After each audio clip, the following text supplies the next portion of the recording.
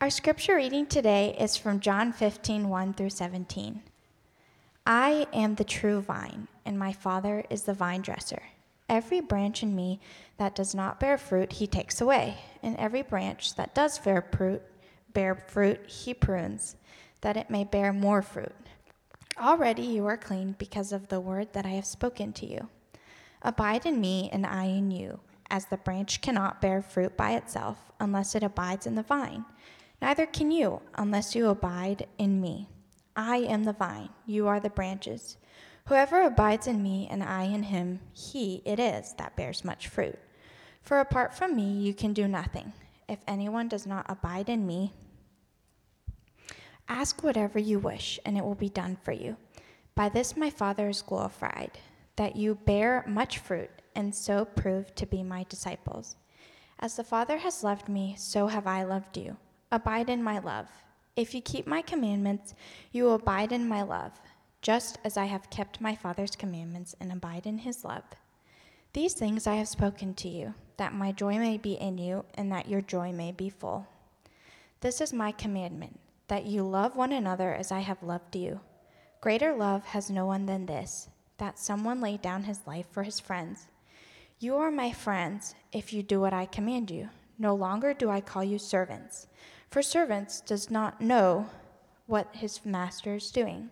But I have called you friends, for all that I have heard from my Father I have made known to you. You did not choose me, but I did choose you, and appointed you that you should go and bear fruit, and that your fruit should abide, so that whatever you ask the Father in my name, he may give it to you. These things I command you, so that you will love one another. This is the word of the Lord. Thanks be to God. Thanks, Alexis. Would you join me in prayer? Father God, we invite you, we give you permission this morning to use the words of your Son that we just heard read to tamper with us a bit. We invite you this morning to shift around things in our lives that might need shifted around, to sift out things in our lives that might need sifted out. More than anything, God, we invite you and we yearn for you to come, to be with us this morning, for your Spirit to rest on us. We confess this morning that we want you more than anything. We want you here. So please come and be with us. We commit our time together this morning to your glory, not to mine, not to our churches, but to yours alone. We pray this in the name of your Son, Jesus, by the power of his Spirit. Amen. Well, good morning. Welcome to the Brookside campus. My name's Taylor, if we haven't met, and I'm one of the pastors here, and it's my joy to lead us this morning in a time of teaching. This is a big sports week, right? Huge sports week. In particular, it's a huge moment for one particular team. And of course, you know that I'm talking about the NBA trade deadline, right? Because Kevin Durant is a Phoenix Sun. Yeah, right? Super exciting. This is the biggest moment in Suns franchise history for my favorite team. I guess there's like a game tonight too, right? There's something going on tonight, I heard. Now some people ask, they wonder, like, Taylor, why are you a Phoenix Suns fan? And the simple answer to that is I grew up in the middle of nowhere, Kansas, where there wasn't an NBA team in like a 10-hour drive from us. So I could just kind of pick and choose. I love Steve Nash. So I grew up just in the Midwest in a rural town, and that's why I'm a Phoenix Suns fan. And that's why this is a big sports week for me, and I'm excited for the game tonight too. I actually grew up in a town called Sterling, Kansas, right in the middle of Kansas. And it's there that actually I met the most beautiful girl that I had ever seen. She was in middle school at the time, and I was too, by the way. I was also in middle school. And at that time in life, I was one of the more, you might call me one of the more round kids. Round is probably an appropriate word. One of the more round guys in our school. And so talking to attractive girls was kind of a big deal for me. And one day, as our class was walking back from a field trip to the local gas station, which is a thing when you grow up in a small town, we were walking back from the local gas station, and we ended up walking next to each other. We were talking to each other for a little bit. And then all of a sudden, towards the end of the walk, she was like, "So Taylor, I have a question for you. Would you maybe want to go to youth group with me?" Now, I had grown up in church. I knew what church was all about. But up till that point, our town did not have any youth groups. Again, this is a super small town thing. We had like 10 churches and 0 youth groups. So this was a brand new thing for me. But like I said, I was round. So this is basically a date. But I soon learned what we all have to learn at some point. Okay, everyone learns this lesson at some point, and it's this. Cute girls fade, Jesus lasts. Cute girls fade, Jesus lasts. Pretty soon, this girl was kind of out of the picture, both for me, and she stopped going to youth group. But pretty soon, I had found my home. I had found my family, my greatest memories, my closest friendships. And I tangibly encountered the love of Jesus in youth group. These are my guys. You might recognize Paul Brandis there in the middle. And my life from that moment on was forever changed. As God's Spirit moved in my life, I saw myself transforming at a rapid rate. And over the first 7 or 8 years of my faith, I would honestly say that my growth seemed pretty natural. It was pretty inevitable and organic that I was just like growing. I didn't even feel like I was trying.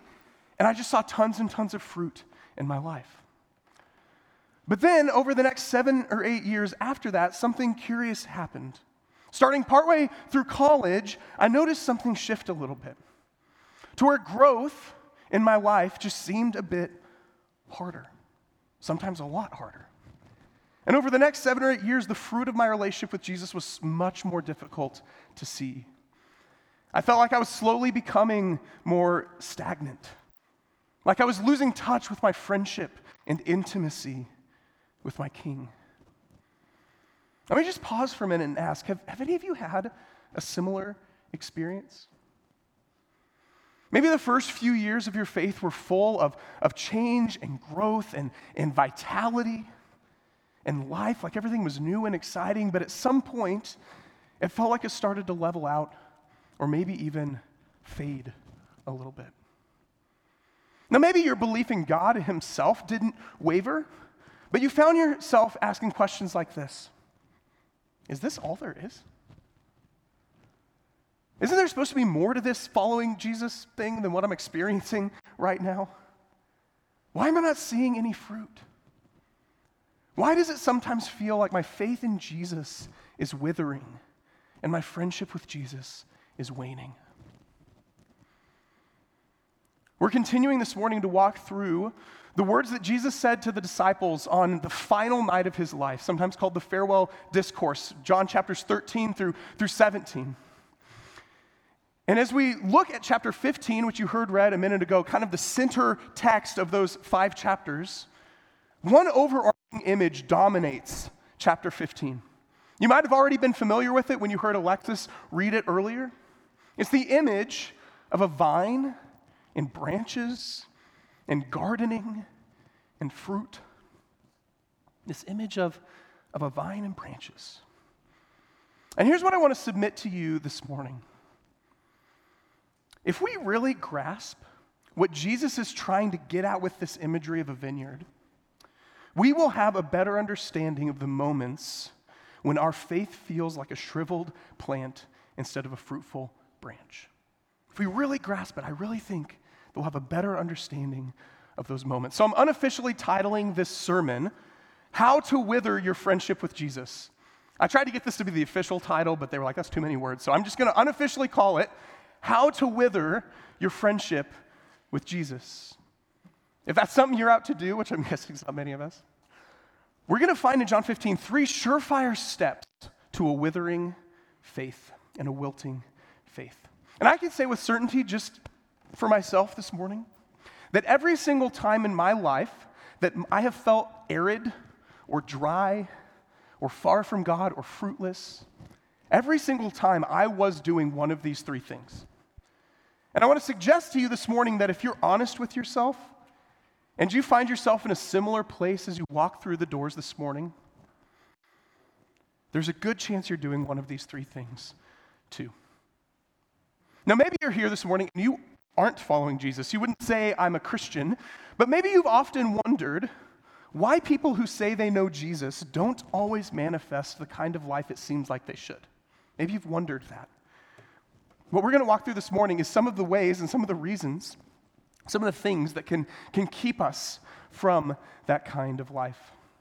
But wherever we're coming from this morning, I truly believe that when we come to terms with John's words in John 15, we'll have a better understanding of the moments when we feel dry, hollow, unproductive, what it will take to recover vitality and fruitfulness in our faith. Got the picture? Got the flow of where we're headed? Cool. Well, if you haven't already, please join me by opening your Bibles to John 15. The words will be on the screen, but I'd love for you to follow along in a paperback Bible or on your phone as well. We're going to pick it up here in verse 1, so let's read together. John 15, verse 1. Here's what Jesus says. He says, "I am the true vine, and my Father is the vine dresser, or the gardener.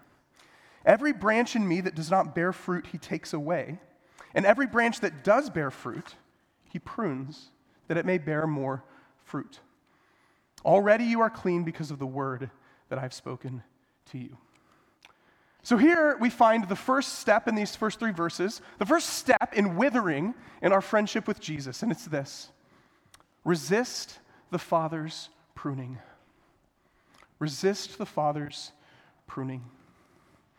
The vineyard was a common image used to describe Israel. It was kind of a core identity marker for them, to the point where they even had kind of a gold vine that hung over the entrance to the temple. So it was a key way that Israel identified themselves. And you see where you pick that up as we read the Hebrew scriptures. You gather this idea slowly that Israel, God's people, were supposed to be a vineyard that God plants and then he cultivates. Cultivates it. The goal for Israel was that they would bear fruit, that they'd bear good fruit to the world around them. But there's this one passage in Isaiah chapter 5 that we don't have time to read this morning. There's one passage in Isaiah where God goes looking. He goes looking for good fruit in his people. But all he finds is bad fruit, injustice, unrighteousness. He goes looking for good fruit, and all he finds is bad fruit. So when Jesus says here in verse 1, "I am the true vine," basically what he's saying is, I am the true Israel. I'm the real Israel. That kind of good fruit that the gardener is looking for, I'm the one who's producing it. And it's in this context that he introduces this idea, this word, pruning. Pruning. Now, pruning continues to be a common horticultural practice. Some of you who have a green thumb might know already that when a plant is pruned, what happens? Part of it gets cut away, right? The gardener literally takes a knife and cuts back the branch. And Jesus tells his disciples, this same thing is going to happen to you. And it's like, yikes. It sounds a little painful, right? He says, actually, it's already happened to you, and it's going to keep happening to you. Now, here's what we can't miss with this idea of pruning. Even though it sounds painful, pruning is actually a good thing. Even though it sounds painful, pruning is actually a good thing. In verse 2, what does Jesus say? He says it's not the bad branches that get pruned, but the ones who are already bearing fruit. The ones that are already bearing fruit, he says, I'm going to cut those back so that you bear even more fruit. In other words, pruning doesn't just cut away dead stuff, but stuff that's already growing. Stuff that looks so good. Because the gardener wants to make it even better. We could say it like this: pruning is preparation for greater fruitfulness. Pruning is preparation for greater fruitfulness. Jesus is reminding his disciples here that there is a preparatory mercy in seasons of pruning.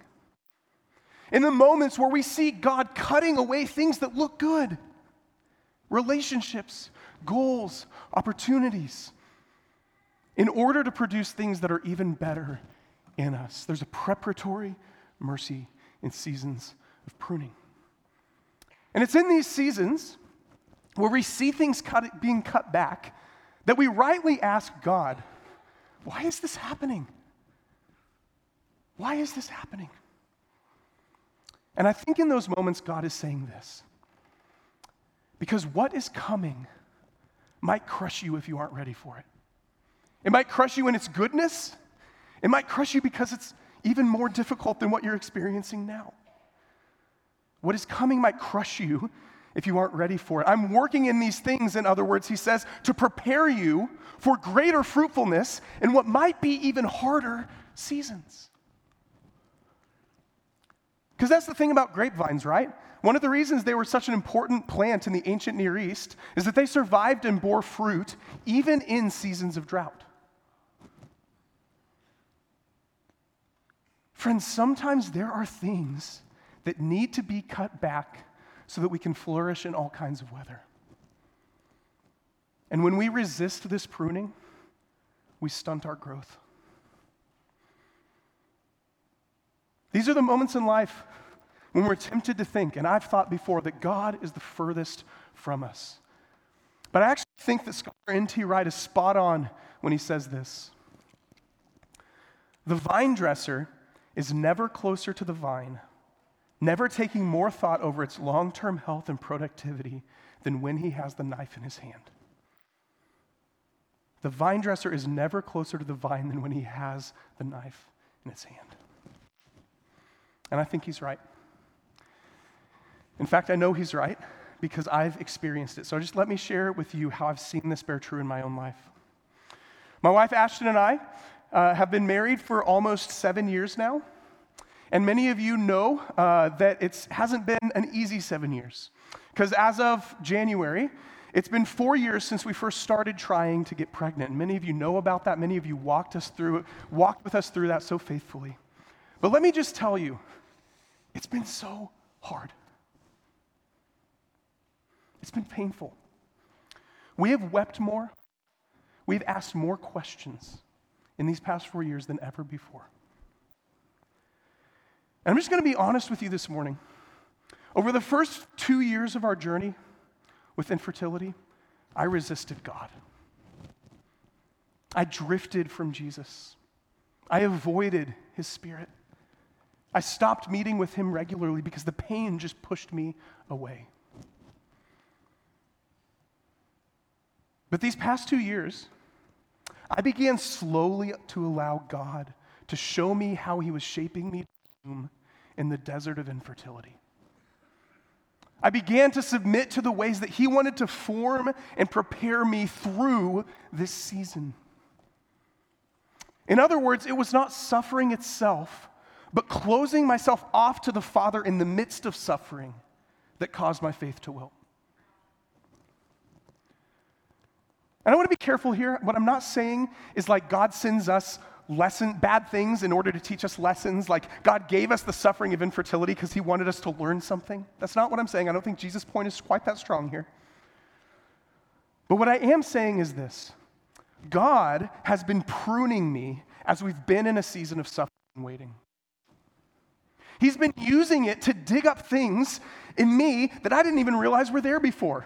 Things that I need to deal with in order to be fruitful in the future. Stuff in myself, stuff in my marriage, stuff in my faith. So like Joseph in Genesis 50, I can say, you intended it for evil, but God meant it for good. So let me ask you this morning, are there ways that the Father might be pruning you right now? Are there good things that are being cut back, dug up, maybe cut off completely? Have you responded to those things by yielding or by resisting? Jesus says, if we want to wilt in our friendship with him, the first thing we need to do is resist the Father in seasons of pruning. Here's the second, he says. Disconnect from Jesus and his people. Disconnect from Jesus and his people. Let's keep reading in John 15, starting in verse 4. See how he continues. He says, abide in me, and I in you. As the branch cannot bear fruit by itself unless it abides in the vine, neither can you unless you abide in me. I am the vine, you are the branches. Whoever abides in me and I in him, he it is that bears much fruit. For apart from me, you can do nothing. If anyone does not abide in me, he is thrown away like a branch and withers. And the branches are gathered, thrown into the fire, and burned. But if you abide in me, and my words abide in you, ask whatever you wish, and it will be done for you. By this my Father is glorified, that you bear much fruit, and so prove to be my disciples. As the Father has loved me, so I have loved you. So abide in my love. The key word here that's repeated over and over and over again, you probably picked up on it, is that word abide. Abide. Abide is the translation of the Greek word meno, and that word just carries the idea of consistent connection and rest, of remaining in something, abiding. And Jesus says something that I think we get kind of numb to this when we've heard it a lot. Just notice how remarkable this thing that Jesus is saying is. It's remarkable. He says, abide in me, and I abide in you. He's talking about something mutual. We remain in Jesus. Jesus remains in us. There's this beautiful language of intimate friendship and connection to Jesus. And Jesus makes it clear that it is only the branches that abide in the vine that grow and bear fruit. It's only the branches that abide in the true vine that grow and bear fruit. Why? Apart from me, you can do nothing. Apart from me, you can do nothing. In other words, there is no real fruit that does not have its source in the vine. There's no such thing as real fruit that doesn't have its source in the vine. Martin Schleske is a German violin maker and theologian, which is my favorite combination of things you can be. And he wrote a book that explores connections between the world of music and the Christian life. He calls it the sound of life's unspeakable beauty. And here's what he says in that book about this passage. I think this is absolutely brilliant. How he describes this unity with Jesus. Here are these words. He says, God lets us participate with him in life. The joining of a musician and an instrument is a picture of this unity. The instrument gives itself completely into the hands of the musician, and the musician is fully immersed in the instrument's sound. A branch does not produce fruit if it does not remain in the vine, but we are also too quick to overlook the reverse. Neither does the vine produce fruit if it has no branches. It's actually pretty similar to what Mitch Holtis was talking about earlier. This is both the humility of God, he says, and the humility of being human. The awareness of this mutuality is essential for a spirit-filled life. Abide in me, and I in you. The instrument wholly in the hands of the musician, and the musician entirely in the sound of the instrument. I love that. Within this experience of becoming one, the meaning of our existence is fulfilled. It's a beautiful picture of this kind of unity and intimacy we're invited to share with Jesus. So what Jesus is saying here goes something like this. If you remain connected to me, if you abide in me, if you rest in me, if you intentionally cultivate intimacy with me in the quiet places where no one's watching, in prayer, in meditation on my words, then and only then will you. But it's more than that too, right? Because if we think critically about this passage, we realize pretty quickly that to be connected to the true vine also means, by necessity, that we're connected to the other branches. We can't be connected to the true vine and not be connected to the other branches. In the New Testament, there is no idea of a solitary, isolated Christian without community. They couldn't even fathom it.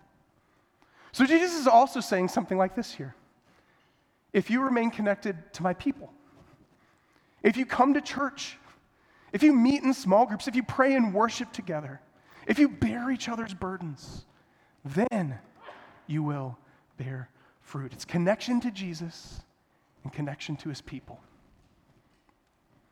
When I was a sophomore in college, I met another girl who was way more beautiful than the middle school girl, so I married her. That's a picture of us. We're pretty stoked about it. A couple of weeks after we had our very first date ever, we hadn't gone on another date, but we'd been talking a little bit. I had the opportunity to go to the Royals' first playoff game in 29 years. Does anyone remember that game? The wild card game against the A's? I think maybe there's a picture up there. Yeah, that's my picture from my standing room only seat. And it was incredible. Like, do you remember that game? It was one of the best live sporting experiences I've ever had in my life. It was such a crazy game. And the whole time I'm there, I'm texting Ashton, but I noticed that my phone was slowly losing power. And around the 8th inning, it got down all the way to 1%. And I was like, that's fine, the game's almost over. The Royals were losing at that point. It was the 8th inning. I was like, this game's probably almost over. It's okay that it's down to 1%. Until I got a text at 1% that said this: so I would be open to going out again if you would. And then boom, my phone died, right? That's obviously what happened. Which again, wouldn't have been a huge deal if the game didn't go 14 innings. And the whole time I'm enjoying this walk-off win, the atmosphere is electric, and all I'm thinking is like, man, I blew it with this girl. She's gonna think I don't wanna see her again. And it wasn't 3 a.m. that we finally pulled into an IHOP, not the prayer place, but the pancake place. And we pulled in, and I got to a power source and plugged in my phone, and on my phone, this text that's staring at me that says, or not, ... with the little like see no evil monkey emojis over them. Now, thankfully, I hurried to text back. I made it right. Thankfully, it all worked out.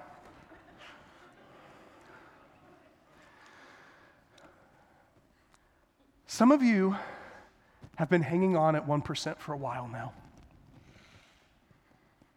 It's been a bit since you've connected to a power source. And in the meantime, you've left on in the background apps that are draining your battery, the apps of people's criticism, the apps of your disappointments with God, your disappointments with the church, and you've let them drain your battery and slowly disconnect you from God and his people. So let me ask you, are you intentionally cultivating intimacy with your friend Jesus right now? Are you tethering yourself to deep friendships in the church? Or are you slowly, maybe even unknowingly, distancing yourself from Jesus and his people? Jesus says, if you want your faith to wilt instead of flourish, resist the Father's pruning. Disconnect yourself from me, from the other branches. Here's the final step he gives us. In case you were like, I want more. What's next? Underestimate the joy of obedience. If you want to wither in your friendship with Jesus, underestimate the joy of obedience. Keep reading with me in verse 10. Jesus says, if you keep my commandments, you will abide in my love, just as I have kept my Father's commandments and abide in his love. These things I have spoken to you, that my joy may be in you, and your joy may be full. Jesus says the best way to abide in him, the best way to stay in his love, is to keep his commands.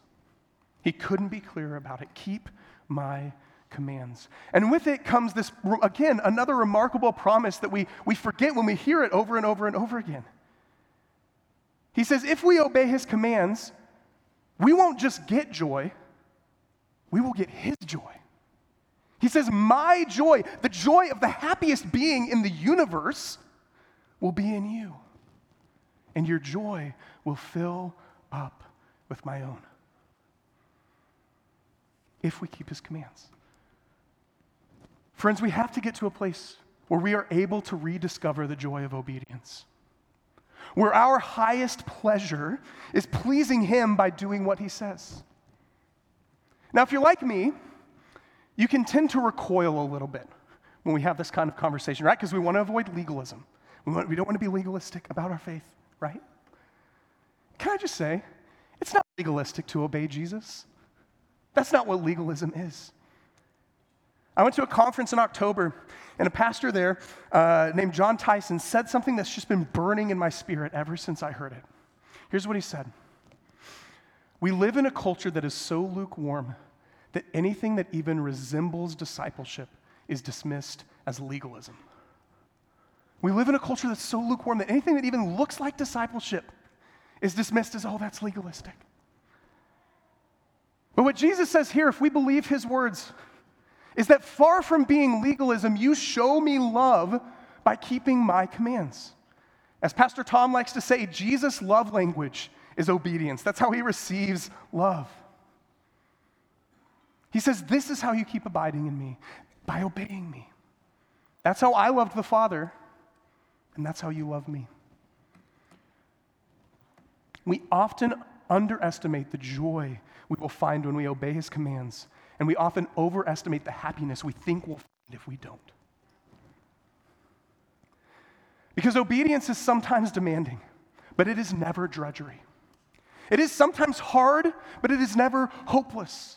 Obedience sometimes means dying to yourself, but by dying to yourself, you actually discover your true self. Obedience sometimes means saying no to things we think will make us happy, but it leads to the discovery of deep and lasting joy. Now we have to remember this is something that's learned over time, right? It's only through slowly and quietly, and I'm going to even add imperfectly, obeying Jesus and building a history over time of doing that we slowly learn this joy. It's not an instant gratification thing. But he tells us exactly what this looks like when we do. Let's finish out the passage in verse 12. He says, "This is my commandment, that you love one another as I have loved you. Greater love has no one than this, that someone lay down his life for his friends. You are my friends if you do what I command you.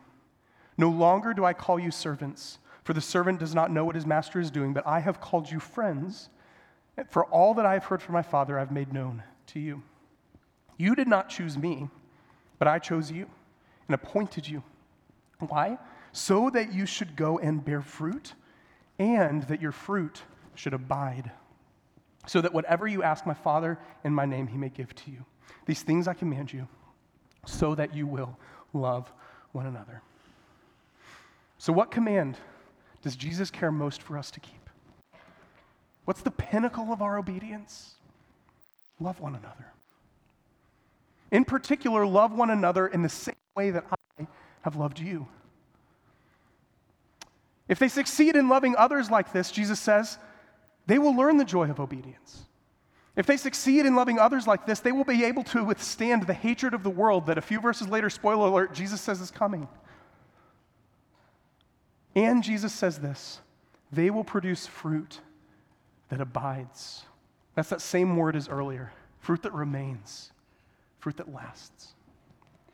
In fact, Jesus says, this is the whole reason that I took the initiative to make you my friends in the first place. I chose you for the express purpose that you would go and produce fruit that lasts, that abides. I don't know about you, but I am convinced that cotton candy is the most disappointing food in the world. Anyone else with me there? You pay a ton of money for it, and then what happens? It tastes good for like 3 seconds, and then it just disappears. Friends, the Church of Jesus today has too much cotton candy faith and not enough lasting fruit. Too much cotton candy faith, not enough of the lasting fruit that Jesus says he wants and chose us for. The only fruit that remains through loving obedience. So let me ask you, how do you view the commands of Jesus? How do you view the commands of Jesus? Are there places in your life where you are willfully, maybe unwillfully, disobeying Jesus right now? And maybe you've been sweeping it under the rug? Are there opportunities to sacrificially love others like Jesus did that you've been avoiding and maybe disobeying him in that way? How are you viewing the commands and responding to the commands of Jesus right now?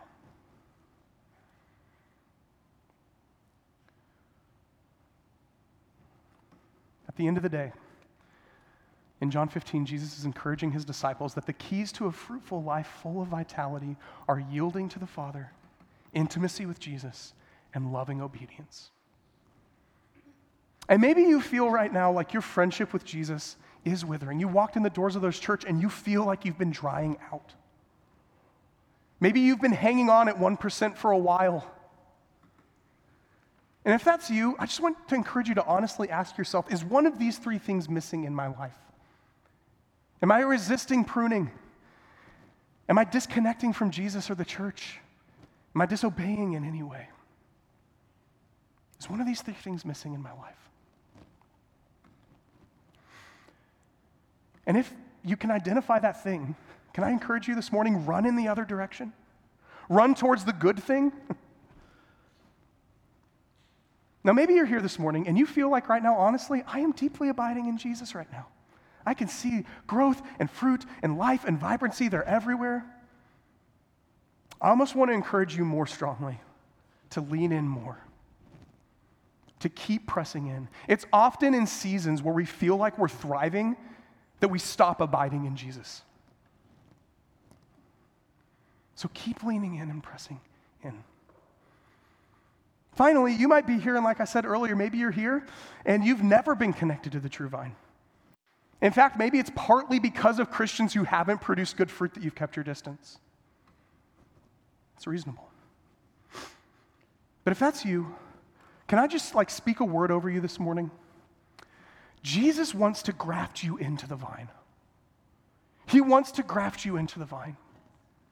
The God of the universe wants you to be filled to the brim with his love and joy, to be joined to him, to have your source in him so that you can flourish in life.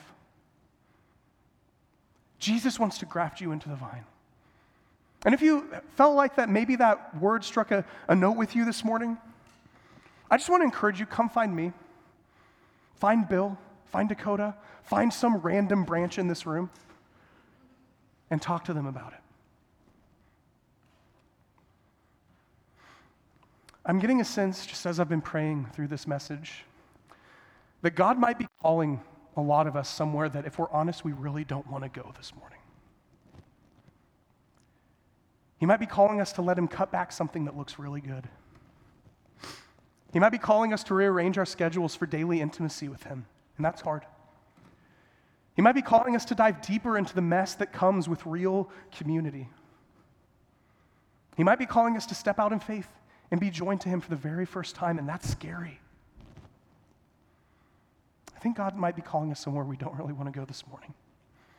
And all week, I've been thinking of the moment in my favorite story, which you all know is Lord of the Rings.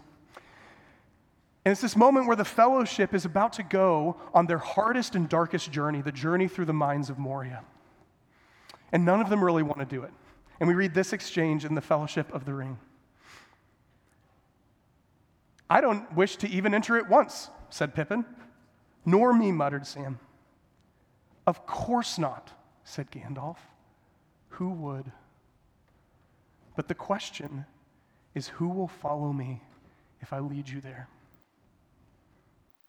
Who will follow me if I lead you there?"